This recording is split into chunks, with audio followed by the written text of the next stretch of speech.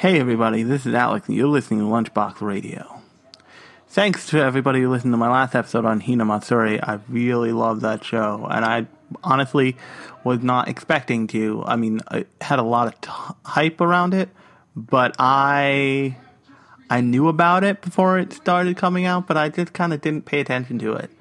And it's one of those shows that really benefits from a watch through with a dub, because while the Japanese version is as much fun, it's not as much fun to have to read every joke. And yes, there's a sub versus dub like authenticity thing, but I think with the way that Hina Matsuri was directed and how physical a lot of the gags were and how kind of multi-sensory a lot of that show can be, it was just as easily enjoyed in the English format as it was in the Japanese one.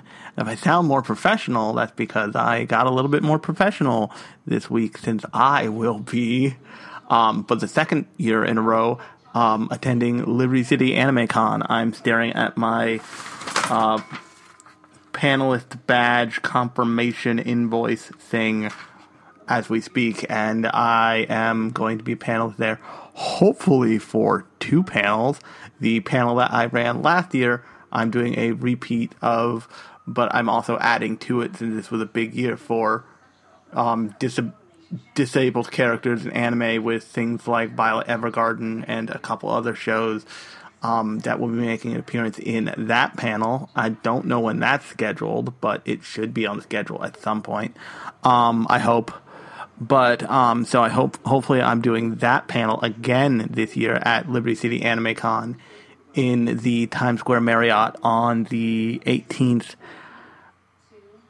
But the panel that I know I'm doing is a new one, actually, called Mommy and Daddy Hate You, a guide to crappy parenting in anime. And I will be doing that on the 18th at Liberty City Anime Con, which is the 18th of August, I should point out. But it's the Liberty City Anime Convention is in the Times Square Marriott on the 18th of August, and I will be doing my panel at 1 o'clock. That's PM, not AM. I know there's AM panels, but I'm not planning on doing anything that filthy this year. But if you want to check it out, you want to see what I look like in person, I have a beard. I'm a beardo from the internet who talks about anime. Let's just cut straight to it. I'm a beardo from the internet who talks about the Japtoons.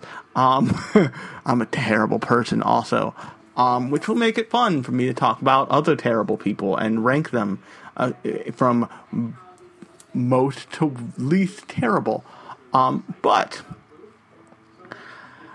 that will be happening on 1 o'clock at the Times Square Marriott on the 18th as part of Liberty City Anime Con. So please check it out, and we'll definitely have at least a couple more podcasts before then. So I've been told my other panel will be scheduled at some point. So when that panel happens, which that Full Metal and Beyond, an exploration of disability in anime, is my baby. For those of you who have been listening and don't know, I am actually a physically disabled person. I am a 2-time childhood brain cancer survivor who managed to have enough brains to be able to talk on the internet about cartoons, which arguably not a lot of brains. But after going 2 rounds in the ring with brain cancer, it leaves you a little docked, which means basically that I can't use my left arm. That's what you'll notice when you see me in person. But, no, so definitely keep an eye out for that announcement. I'm hoping it's also on the 18th. Fingers crossed. But my badge says it's for all weekend, so I guess they can schedule me whenever the hell they damn well please. And tell me. But I'm hoping it's on the 18th. I have told them that I don't want to do any other day than the 18th, so we'll see what happens. So check out that panel once again at 1 o'clock in the Times Square Marriott as part of Liberty City Anime Con. Come and see Alex Holt Cohan as he performs Mommy and Daddy Hate You, a guide to crappy anime parenting. That's my best. Actually, it's not my best broadcaster voice, since I'm technically a certified radio DJ in the entire world, which amazes me. Not very high times when watching and with a lot of supervision. But still, I'm allowed to do it. Like, I could go into a radio station and be like, give me the mic. And they'd be like, why? I'm like, here's my, look me up. I'm certified. Haha. But yeah, so definitely check those out.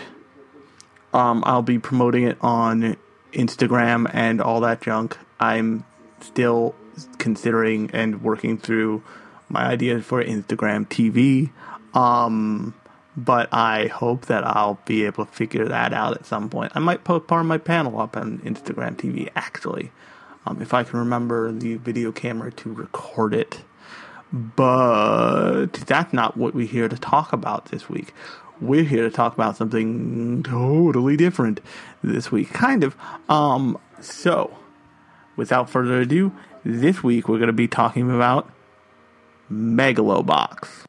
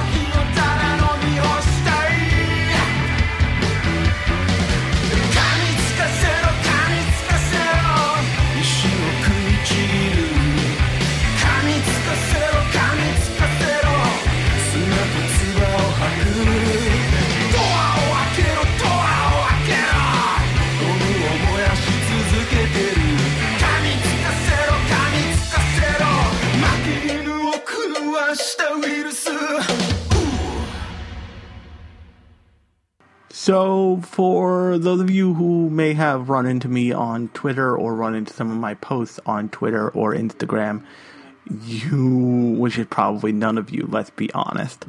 But if you had, you would have noticed before the current season, before the summer season, I was hyping up a little show that is now a big show called Megalobox. And this show was a reimagining of an old famed boxing manga / anime called Ashita no Joe. And Ashita no Joe is a boxing epic in which the main character, and spoiler alert, by the way, if you haven't figured that out by listening to this podcast, but spoiler alert from this point on, in which the main character Joe just kind of becomes this masterful boxer. And eventually I'm told that he dies at the end of that story. And it's a really famous, really well-known manga it's like a historical piece, almost, basically. And as part of the 50th anniversary, this show was commissioned, and this show is supposed to be a take on Ashita no Joe, but in a futuristic setting, meaning and not like the future, ooh, sparkly lights, although that is present in some parts of this show's version of the future, but mostly it's this run down, grungy, broken, malfunctioning future. And in this malfunctioning future, boxing is aided by basically upper body exoskeleton parts. And the main character, Joe, who before he gets his name, its official name, quote unquote. He's called, I think, Junk Dog or Junkyard Dog. Is this guy who, along with his coach, his like sleazy coach, is just they are rigging underground boxing matches for money, and you're led to believe that somehow they got involved with. At this point, they explain it a lot more later on. That they got involved with this gangster who apparently runs a restaurant, nearest I can tell, because he's always shown like cooking or in a kitchen or in like a restaurant style kitchen, which means a kitchen that looks like it's made to feed other people, not just the person who's like living in that building or whatever. But so they're fixing these fights basically to make him money, and they get some of the money on the side. Hooray. But at one point he is confronted by the kind of other the opposing force of this show. And for those of you who are maybe not into sports manga or anime, the idea behind a lot of sports anime is that you're given the main character, the main character who you follow, and then you're given all of these side characters who you also follow, who are also side rivals and stuff like that. But you're usually given a singular antagonist rival in a show like Kuroko's Basketball, or the basketball which Kuroko plays. That show's actually pretty unique because Kuroko, the ostensible main character, is not actually the main character. He is this like side shadow almost to I think his name is Kogami. And Kogami's main rival for most of the show is, I forget his name, but they set up this big bad dude who seemingly can mind control people on the basketball court. And he has to like surpass these other 5 people before he gets this other guy. And it's like all kinds of like, that show basically boils down to, what if basketball with Dragon Ball Z power? Which is actually a lot of fun, believe it or not. But that's kind of how these shows go, is if they're written well, it works well. If they're not written well, it kind of falls apart, and you don't believe either side of the argument. And what's really unique right now is there's actually a lot of sports anime happening. I think there's something involving like baseball. There's a baseball anime that's not just that Moneyball situation. That was, I think, now 2 seasons ago. I'm sorry if I'm drinking because it's hot. But it's fucking hot out. But, so basically that's how sports anime and manga stories work, is they set up an opposing figure, and then you have to, like, fight all the mini-bosses, and then you, like, fight all the mini-bosses with the main character up to this opposing figure. And this show is no different. So, our main character, Junkyard Dog, is confronted eventually by this silver-haired Adonis guy who's made out to be this like silver-haired Adonis of a man named Yuri. And Yuri is a professional megalo boxer, or I think it's called like gear boxer or something. We'll call it mecha boxer. He's a professional mecha boxer, basically. And he, I think he sees something in Joe, decides to take on Joe and Joe doesn't win, but he gets close enough to winning where Yuri's like, oh shit, you might be the real deal. Figure out how to challenge me again. And through the next couple episodes, it's been on Joe getting into the tournament and getting into the quote unquote tournament that's set up called I think like the Megalonia Grand Prix or something. But also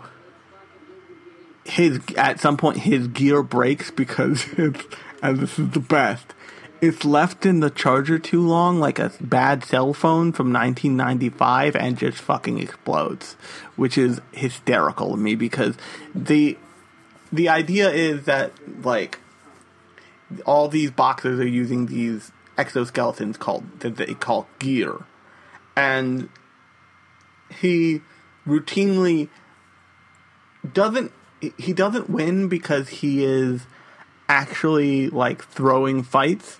But if you know anything about people who throw sports matches, you know that they have to be really good, because what they have to do is they have to win for most of the match, but then be able to control the match so thoroughly that they then lose, that they can make themselves lose. So they can give if they're good at it, what will happen is, let's say somebody wants to throw a tennis match and they're a really good player. What they will do is they will win the match for most of it, but then like maybe the middle of the match they'll get a little sloppy. On purpose. And then they'll get a little sloppier and sloppier and sloppier until the match is almost over, and then they'll just bottom out. They'll bottom themselves out as if it's a natural occurrence, which is both really difficult to do, but even like really insanely difficult to do in a way where no one suspects it. And if you're doing it multiple times, then you really have to be good at it, because you'll get caught if you do it the same way twice, and you have to keep such control of the match that all of a sudden it's like you're always almost there. And in Junkyard Dog's case, he did this all on this like crusty old, really badass, gnarly looking gear. And it's here where I want to talk about the look of the show, because if you know anything about this show, you probably noticed like that show that looks fucking old, right? That looks like it's been out for 10 years already, right? And the reason why it looks like that is that show is actually produced in full-on widescreen, current gen, like 1080p gorgeousness, as nice as an anime can look. And then what they did to give it more of a like grimy, aged feel is they took it into when processing it, they down-resed it. And basically what that means is, instead of, take YouTube for example, instead of playing YouTube at the full capacity, they said only play this video at like 720p, 480p.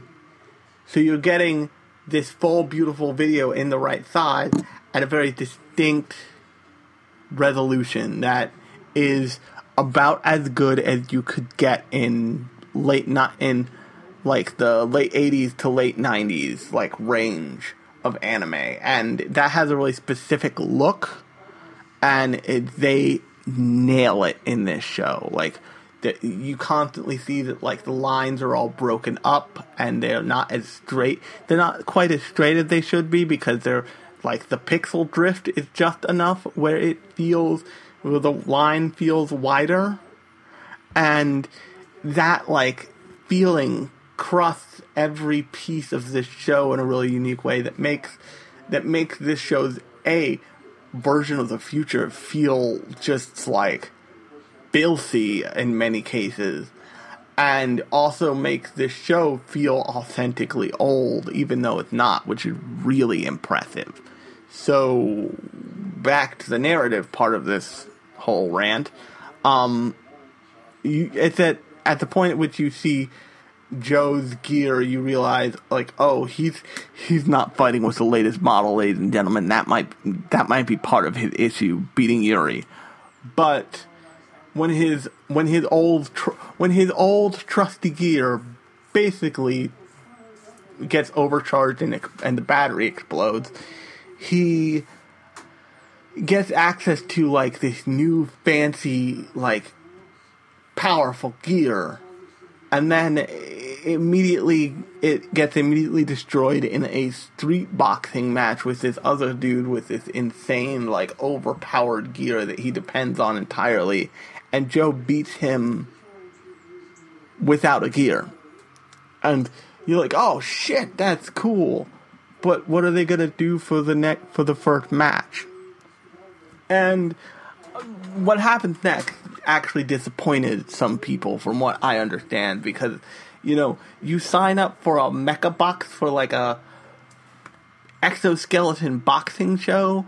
You want some real steel shit in there, and if that show doesn't give it to you, you're like, oh man, I was hoping for some real steel shit. Now, I am a huge fan of Hajime no Ippo, so I was really into the idea of, like, real steel, like, mixed with Hajime no Ippo, but I also was just like, I'd be cool with just some straight up awesome boxing. So what happened next was, like, it was a surprise to me, but it wasn't, especially since all of the promo material for this show showed Joe in his, like, boxing exoskeleton. But, oh, and I skipped over one thing, is that he has got to be part of the Megalonia tournament because he is basically participating in the biggest match fixing of the universe, and he competes to get into the final four and then loses and makes himself and also primarily his, like, gangster handler, his, like, mafia handler, a shit ton of money. Think kind of like the plot of Redline, if you've seen Redline, and if you haven't seen Redline, see Redline. Just go watch Redline if you haven't seen Redline. That's all I'm gonna say. I'm not gonna explain the plot of Redline 2. I'm already explaining this shit. But, so basically that's how he gets into Megalonia, because he doesn't have an ID.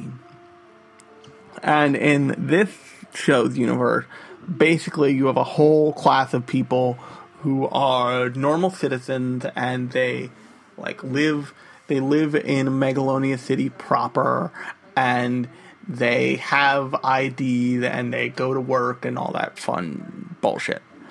But then you have, like, and you have the upper crust that's included in that. But then you also have characters like Joe, characters like his coach, who I want to call Patches, but it's not right because that's terrible.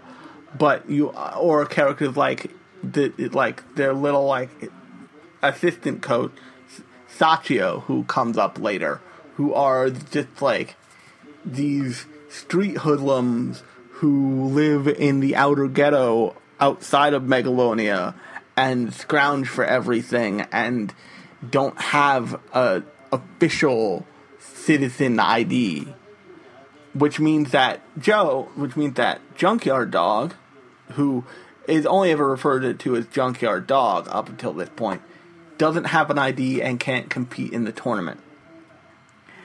And then, so to do this, his gangster handler said, okay, we'll get you an ID, and we'll hook you up so you can hook us up later, basically.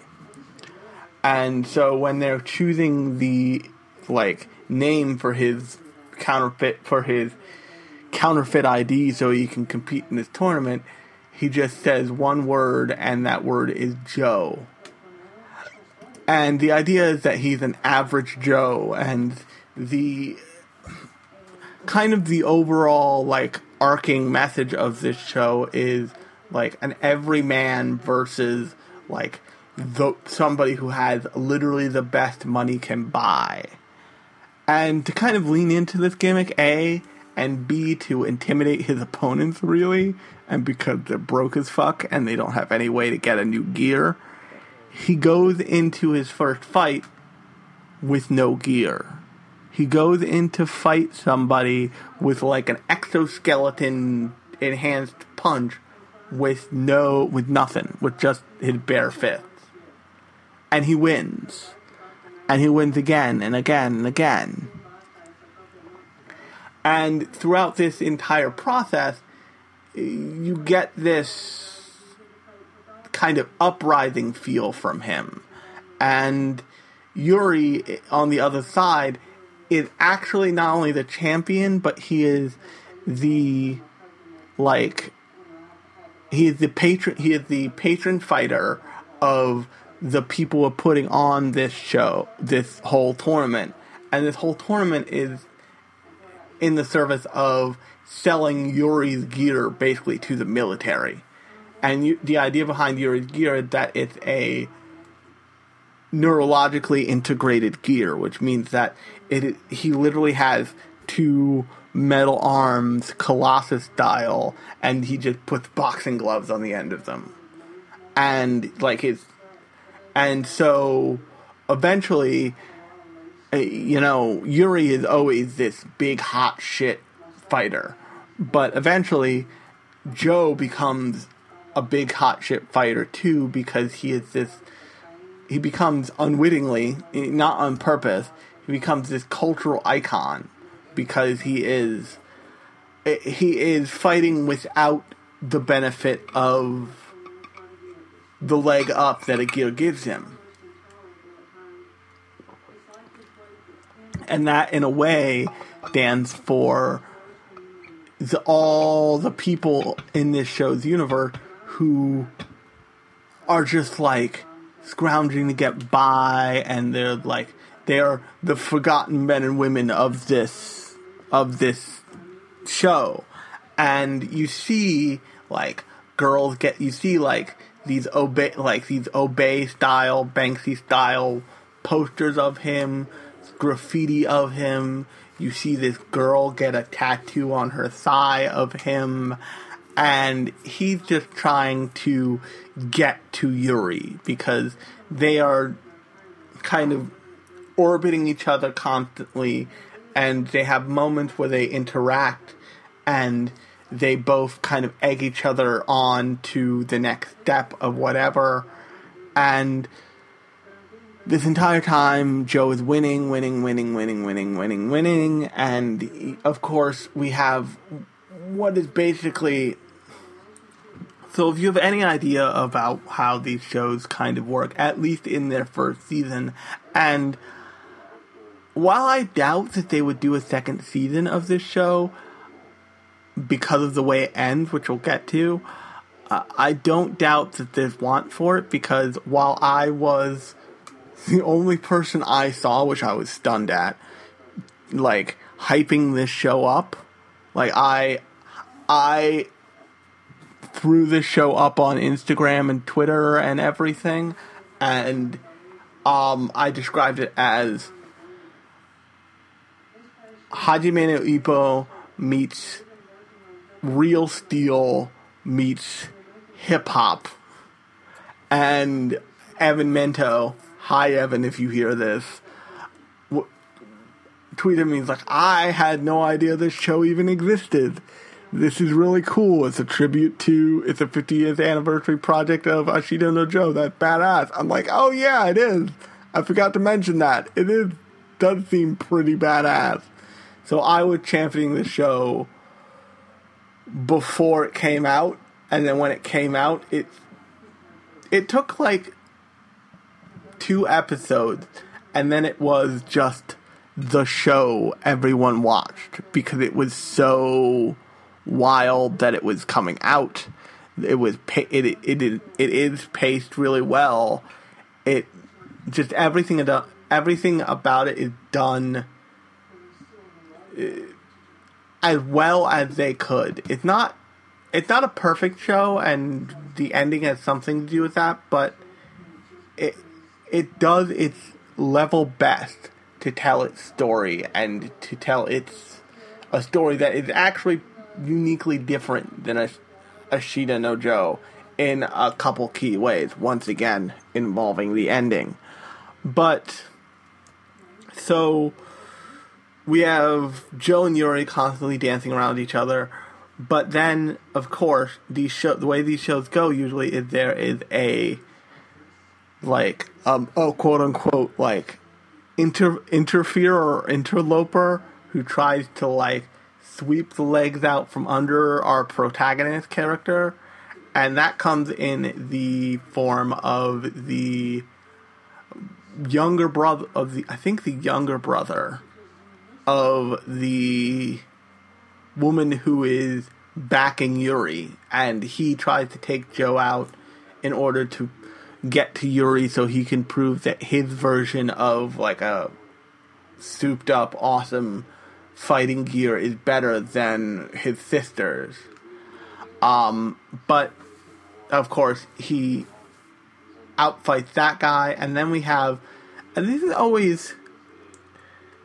always odd because they do this in sports shows for the specific reason of showing you exactly how much the character has grown. And in this case, Joe faces this guy who seems like a lion, and he's American, and he's this big, brash asshole. And of course, you know that Joe wins. You know that Joe, he struggles a little bit, but way less than he did the first, for his first couple fights. And this, what this does for a sports show is it takes, and shows like Hajime no Ippo tend not to do this, or tend not to do it in the same way, is it takes your brain out of, okay, he's the upstart guy, just barely climbing the stairs to his opponent, and puts you in the headspace of, oh, he's real shit now. We're getting up to a battle of the Titans instead of a David and Goliath situation. It makes it that narrative device makes it so you're looking at them as equals instead of one bigger, one smaller. In Hajime no Ippo, this is done when Ippo actually beats the antagonist of the first season, who is this old school boxer who can stop people's hearts and shit. And then he becomes the featherweight champion of Japan. And they keep introducing stronger characters, super strong characters, but they always have, you remember the fact of no, he's the freaking champion of Japan. And as much as you see the featherweight champion of the world, which I don't think they ever got to, or they might have gotten to him, but you also see Ippo participating in just title fights with people to defend his title, and you see how one-sided those become in a really just insane way. And then of course they have the occasional quote unquote exhibition match with the person who he's supposed to really be on the same level as, and you see exactly how much farther he has to go. Megalobox is different because they use that one character moment to like, just say, okay, this guy's the real shit. And this guy's the real shit. And in between all of this, you have in between all of the fights, you have a lot of melodrama. Like, you have the head of the corporation that backs Yuri trying to get them disqualified, and then his coach and Sachio, the, like, little kid, really Sachio, convincing her, like, look, and also Yuri, convincing her and saying, like, look, like, we need this. We earned this. Let us fight. And it's just, even the melodrama is really well done. It's not so much that it, like, comes oozing out of every dead space in this show, but it is enough where it gets the emotion across in a really genuinely moving way. And you understand the characters, and you understand kind of why they do what they do at the end of the day. And this all builds up to this massive fight. To this, just like this seemingly endless boxing match between Yuri and Joe. And it goes on for like 15 rounds. They're like withering stumps by the end of it. And this is where it diverges from the show. This is one of the main ways it diverges from Ashita no Joe. Is that it doesn't kill the main character. In Ashita no Joe, and lots of people said the only way this show sticks is if Joe is fucking dead by the end of it. Like, he won the fight, but he lost his life. But that's not really what this show wanted to be about, really. And by the end of the show, Yuri has, like, abandoned his, like, fancy nerve gear. He's, like, had it surgically removed. He has fucking giant nightmares, and then he gets over those, and he goes into a fight with Joe on what he called even footing, because the entire show, Yuri has fought with this gear that gives him a tremendous advantage, because yes, he's an excellent boxer, but he also is using the most advanced, the most expensive gear in the tournament, not to mention the fact that, you know, his team is also running the tournament. So it like, Yuri is aware that he had never fought on an even playing field, but he has also never encountered a boxer up until this point where he felt like if he was fighting on an even playing field, he wouldn't still win. And that question for him is what drives him to remove his gear and just go in as a person against a person. And this means that they're really slogging it out. There's no help from the exoskeleton. They're just going to town on each other. And in a show like Hajime no Ippo, they have this, like, they add a little bit more of a, like, Dragon Ball Z effect to it. You don't, like, if you've ever, and I keep referencing Hajime no Ippo because that's another super recent boxing anime and manga, but, or super recent in air quotes, I guess. But in Hajime no Ippo, it's like the characters are getting hit by pistons, because you see their, like, heads fly back at you. You see fucking air shoot out of the back of their head, like they were having air forced in one side and out the other. like straight through the pores, like it's a straight line. And the effect is you get these really, like, powerful, impactful hits that are really so visceral, you almost feel them. You're like, oh, he just got fucking cold-cocked hard. But in a show like Megalobox, where it's already so fantastic that doesn't really... That isn't necessary because you don't need to add anything to the setting to get somebody excited about it. They've spent all this time building and building and building on tension, and the setting is so futuristic and fantastic that people who are there for that kind of stuff have already been satisfied.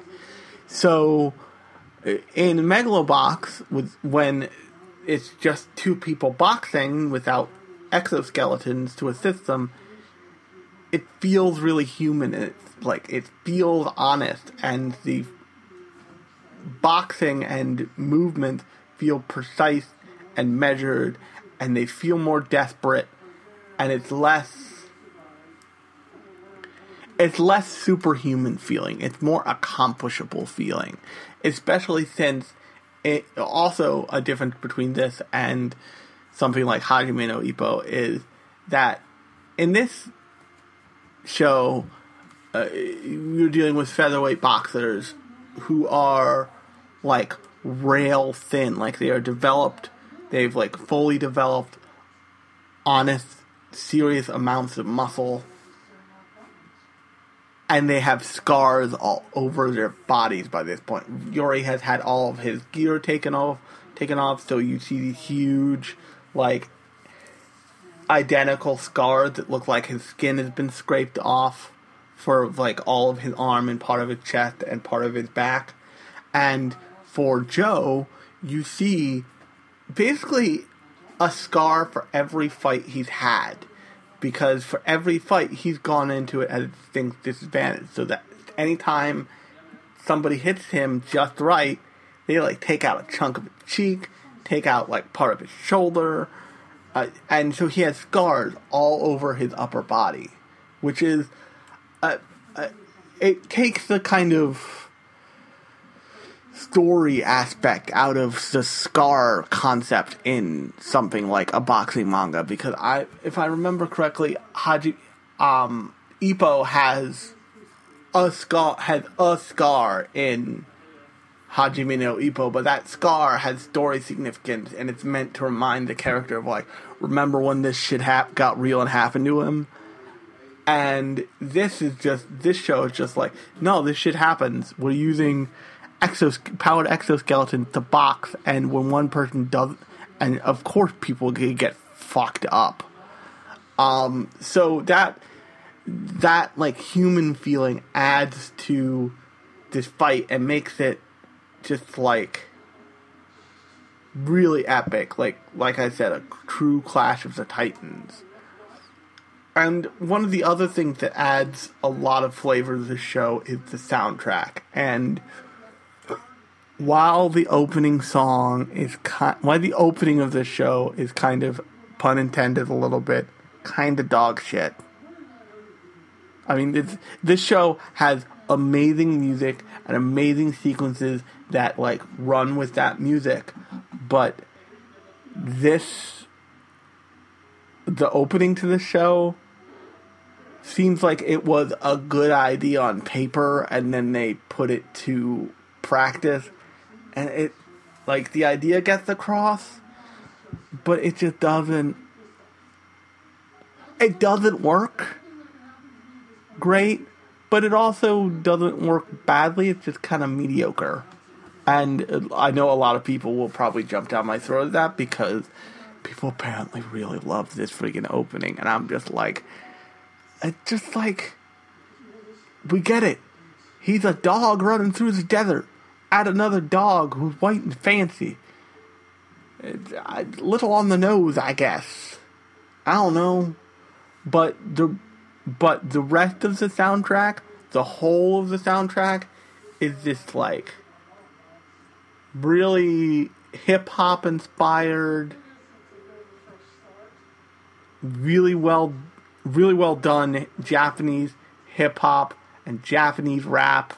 The ending theme for every episode, not the ending theme for the finale episode, is when you first hear it, if you haven't seen the show, you'll be like, I did not expect this. But it starts to be this kind of, like, almost palate cleanser that gets you, that, like, closes off the bottle of this show in a really interesting and fun way. And then there are all the interstitial music pieces that are just, like, incredible. And the good news is you can go and you can get the soundtrack on Apple Music right now. I've been listening to it for the past couple days, and, like, even removed from the show, the music for the show is incredible. So that adds to it. The other thing that adds to the show a lot is at the beginning of every show, and it starts to feel like an I Spy situation, which I find hysterical. After the title sequence, after the opening, but before the show starts, and before the title cards, this show has a love of late title cards. They put in a piece of interstitial music. I forget exactly what the piece is called, and they put one cell of animation that appears somewhere in the show. And it acts a little hint. Once you see that frame in the show, you're like, oh, that's what they were saying. So, in one, they show, and they don't always make sense. They're not these big, it's not like they're showing a whole scene or a whole background. They're showing you a close-up, out of context, like, contextual story shot, if that makes any sense. So, one episode, they use, like, the corner of the boat that Team Nowhere, which is the name of Joe's team in the show, lives on, and you're just like, huh? And I think that one ends up showing up being the shot right before you see the battery burn out on his old gear. And another one, there's a fish dish that eventually is eaten by the gangster as he's explaining something. And just these little atmospheric shots kind of click you into the world in a really fascinating way. And all of this kind of helps to get you into the headspace where in the final episode you're in the middle of this, like, Clash of Titans, Battle of the Gods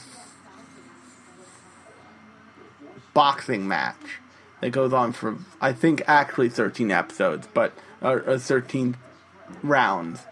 And then they kind of fade out. They don't show you who wins. The only thing you see is an IV pole running through an emergency room. And you're like, oh shit, somebody died. I think it was Joe, because the people who made this show realize that people will have gone, they've looked up the history of this show, or they'll know the history of the show, and they'll say, they are expecting Joe to die somehow. They don't know how, but they're expecting Joe to die, either after winning his last fight or in fighting his last fight. And then you flash forward, and you see Yuri in a wheelchair, and you're like, oh, he got fucked up. But then they don't show Joe for much of the episode. For much of the rest of the like, prologue. And then they just casually, like, he's picking up, like, training gears for all the orphan kids that at his new gym that he started with his coach from Team Nowhere and Sachio, and he's living this kind of like happy, fulfilled life, and he's fine. And you find out that Joe won. Joe really won, and by Joe winning, he basically put Yuri in a wheelchair. Not intentionally, but that's just how it wound up. And they have this big cookout where then Yuri and Joe are hanging out, eating together, and they're friends, and they're really good friends, and really old friends, and they're just buddies. They're just like weird buddies, which is, it's totally different from the way that I read that Ashita no Joe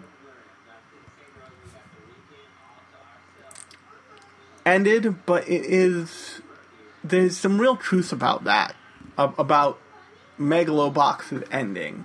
And the real truth of that is that the phrase goes, the closest thing to hatred is love.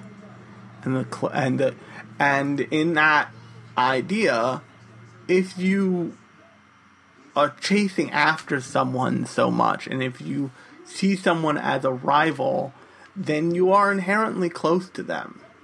And if they see you as a rival as well, they're close to you. Rivalries are, like in Pokemon, are described as, most of the time, just like little asshole, like tournament between assholes.